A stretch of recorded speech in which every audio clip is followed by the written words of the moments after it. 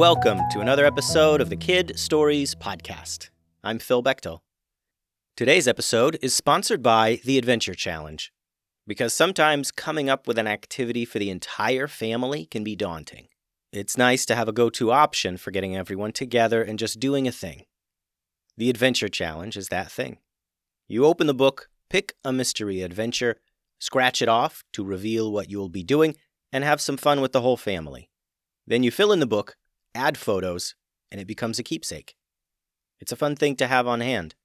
Visit theadventurechallenge.com and use promo code KIDSTORIES for a discount. Now on to some shoutouts. Liam Harrow from Orange, California shared an awesome drawing of Master Momo. I think if Liam had a magic wand, he would use it to fight gloops with his dad. Good luck with those gloop battles, Liam. Ella from Washington, D.C. is 6 years old, and she loves Tatiana, tree beasts, and cave trolls. Ella shared some awesome drawings. I think if Ella had a magic wand, she would use it to help Tatiana battle the bad cave trolls. Thanks for listening, Ella. Julia and James live in the Netherlands, and they listen to the stories nearly every day. I bet you two would use magic wands to make Steve the Goblin King appear out of nowhere, so the three of you could have fun playing together. Thanks for listening, you two. Hudson and Weston Tucker like the show, and I think if they had magic wands, they would use them to turn themselves so big as houses, and you'd stomp all around your town. Thanks for listening, Hudson and Weston. Today's episode is titled, The Missing Magic Wands. It was another sunny day at the academy. Some kids were training outdoors to improve their ninja skills, or their tracking, or archery. Some students were inside the large academy building in classes, learning reading, writing, math, potions, spells. Daisy and Brinley were outdoors practicing their dancing, which was their specialty. The two were singing and dancing in perfect time with each other. Their dancing was so magically strong that whatever they sang while they danced came true. It was a magical power that no one else on the island had. Chewy, everyone's favorite dog at the academy, came running out to the girls with something in his mouth. Before he even reached them, the girls knew what it was. Chewy was often used as a messenger.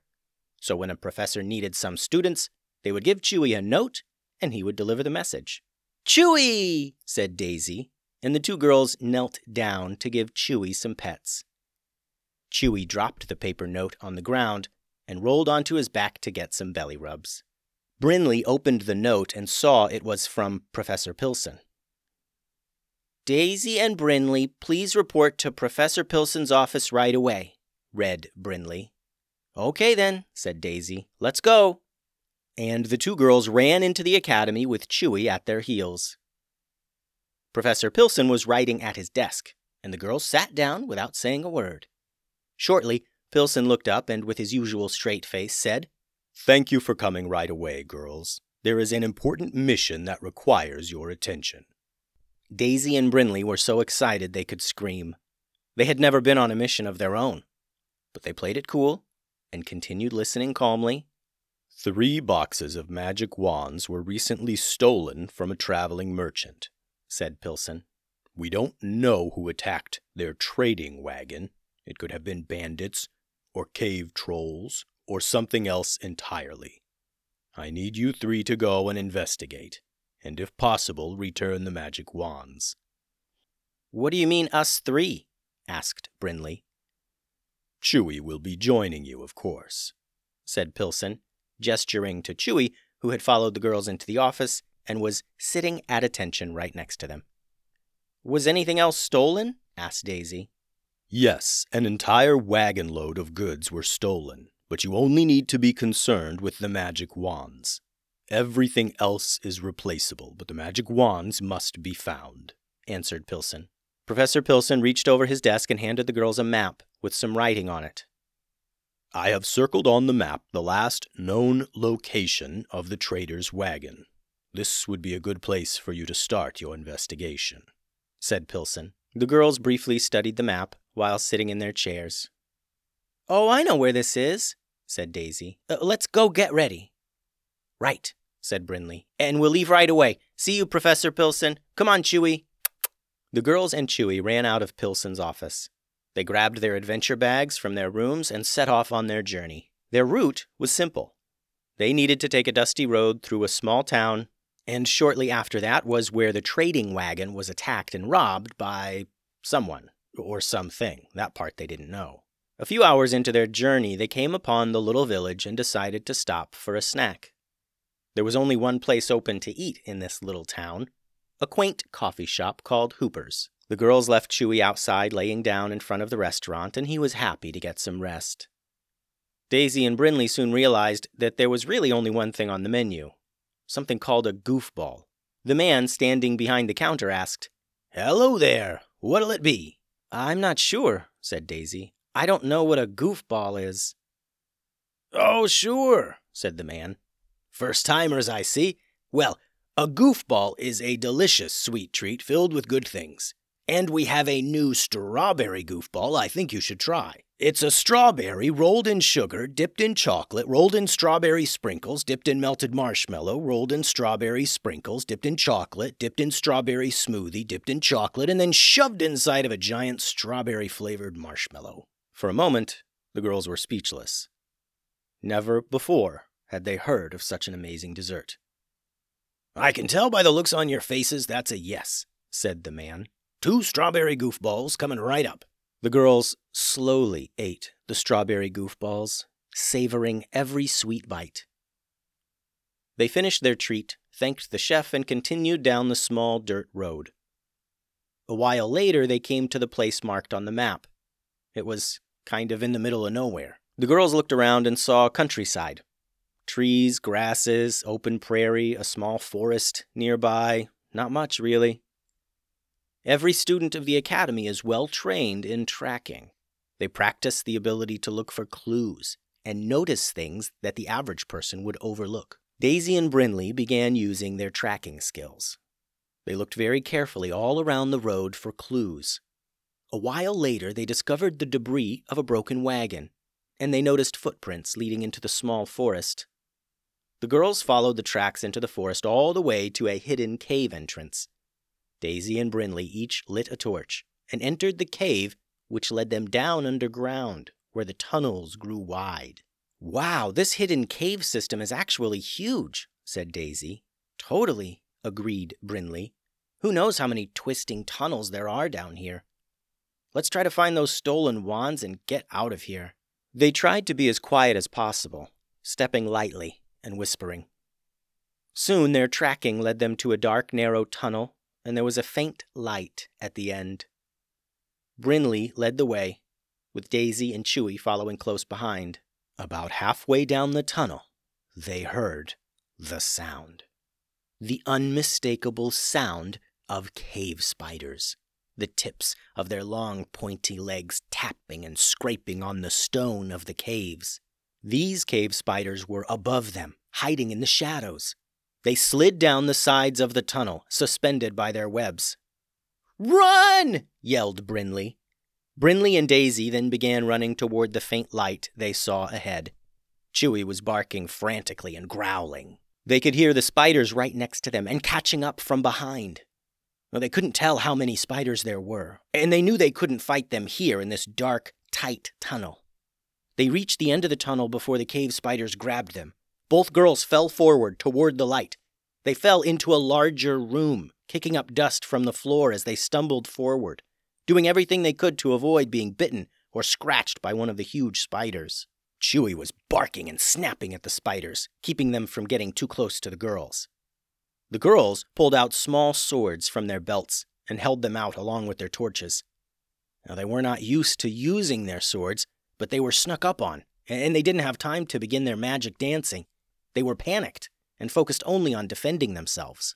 Slowly, as the girls backed away with their swords held out, 4 spiders with glowing red eyes crept out of the dark tunnel. Each spider was as big as one of the girls. Just as Brinley leaped forward to strike, a blur came rushing in from the side. Well, the girls did not have time to survey the room after they stumbled in. Everything was happening so fast, and they didn't notice that someone or something was already in there. Brinley turned to face this new threat, But instead of attacking her, it crashed into the cave spiders. It blasted right into them like a cannonball. The spiders scattered, and the creature stood. In the second before the creature attacked again, the girls saw that this was a cave troll. But not a full-size cave troll. It was much smaller. It looked like a kid version of a cave troll. This cave troll lifted a giant club above his head and smashed it down upon the cave spiders one by one. The spiders slashed at the troll with their pointy claws, but it had little effect. The cave spiders shrieked and stumbled off back into the darkness of the tunnel, limping and injured. The cave troll turned to the girls. Daisy and Brinley thought it was going to start attacking them next. They kept their swords out in front of themselves, ready to fight. Chewie remained in front of the girls, growling low at this troll. "Are you lost?" asked the troll. What?" asked Daisy. She was a bit surprised, since cave trolls don't really talk. Usually they just yell and growl. "Are you lost?" repeated the troll. "Not many people end up wandering down in these caves unless they're lost." "Well, no, not really," answered Daisy. "We're looking for something that was stolen from a trader's wagon recently. Our tracking led us here to this cave." "Oh, right. That's probably the other trolls at the back of the cave," said the troll. "They're always up to no good." "Do you get up to no good with them?" asked Daisy, thinking maybe he was one of the thieves who stole the magic wands. "Oh, no, not me. I'm not into all that," said the troll. "That's why I live here, and they live further back in a different part of the cave." "Then why do you live in this cave with them at all?" asked Brinley. "Well, I can't very well live out there with you all, can I?" said the troll. "Humans would either run away from me or attack me." Daisy and Brinley agreed this was probably true. They had never met a cave troll like this one who could talk kindly and wouldn't just attack them like big green bandits. They had never even heard of a nice troll. As far as they knew, this was the only intelligent cave troll in the entire valley. "What's your name?" asked Daisy. The young troll paused and looked thoughtful for a moment. "My name? Well, not all cave trolls have names. The others just call me Stinker. Not because that's my name, but because they don't like me so much." "How about Valentino?" said Brinley. "I've always liked the name Valentino." "You mean, how about I just call myself Valentino? Like, just give myself a name just like that?" asked the young troll. "Yep, just like that," said Daisy. "Unless you want us to keep calling you Stinker." The young troll had not considered that the girls would continue calling him anything. He figured they would just be on their way, happy to never talk to him again. But here they stood, asking him about his name and seeming interested in his life. The young troll figured that if he was going to talk to people, then it would make sense for him to have a name. "Well, yes, Valentino. I like the sound of it, too," said Valentino. "Okay then, Valentino. We're going to find those other trolls who stole some stuff, and we're going to take some of it back," said Daisy. "Do you want to come?" In all his life, Valentino had never been asked, "Do you want to come?" by anyone. No one had ever really wanted him to go along. So, naturally, he got a bit excited. "Well, if we're going to get your things back," began Valentino, "we're going to need a plan." And the three began working together, making a plan to get back the stolen wands. The end. Thanks for listening, everyone. Now let's finish with some awesome shout-outs. Emmett from Halifax, Nova Scotia enjoys the stories, especially the fart ones. Me too, Emmett. You're awesome. Henry and Ruby from Pennsylvania shared some truly awesome drawings. Thanks so much, you two. You're awesome. Caden submitted a number of fantastic drawings. Those are very cool, Caden. You're awesome. And Josie from DeBary, Florida. Thanks for your drawing as well, Josie. You're awesome. The website is kidstoriespodcast.com. Send all your drawings or ideas or whatever to kidstoriespodcast@gmail.com. Find hours and hours of more stories at patreon.com/kidstoriespodcast. Adios.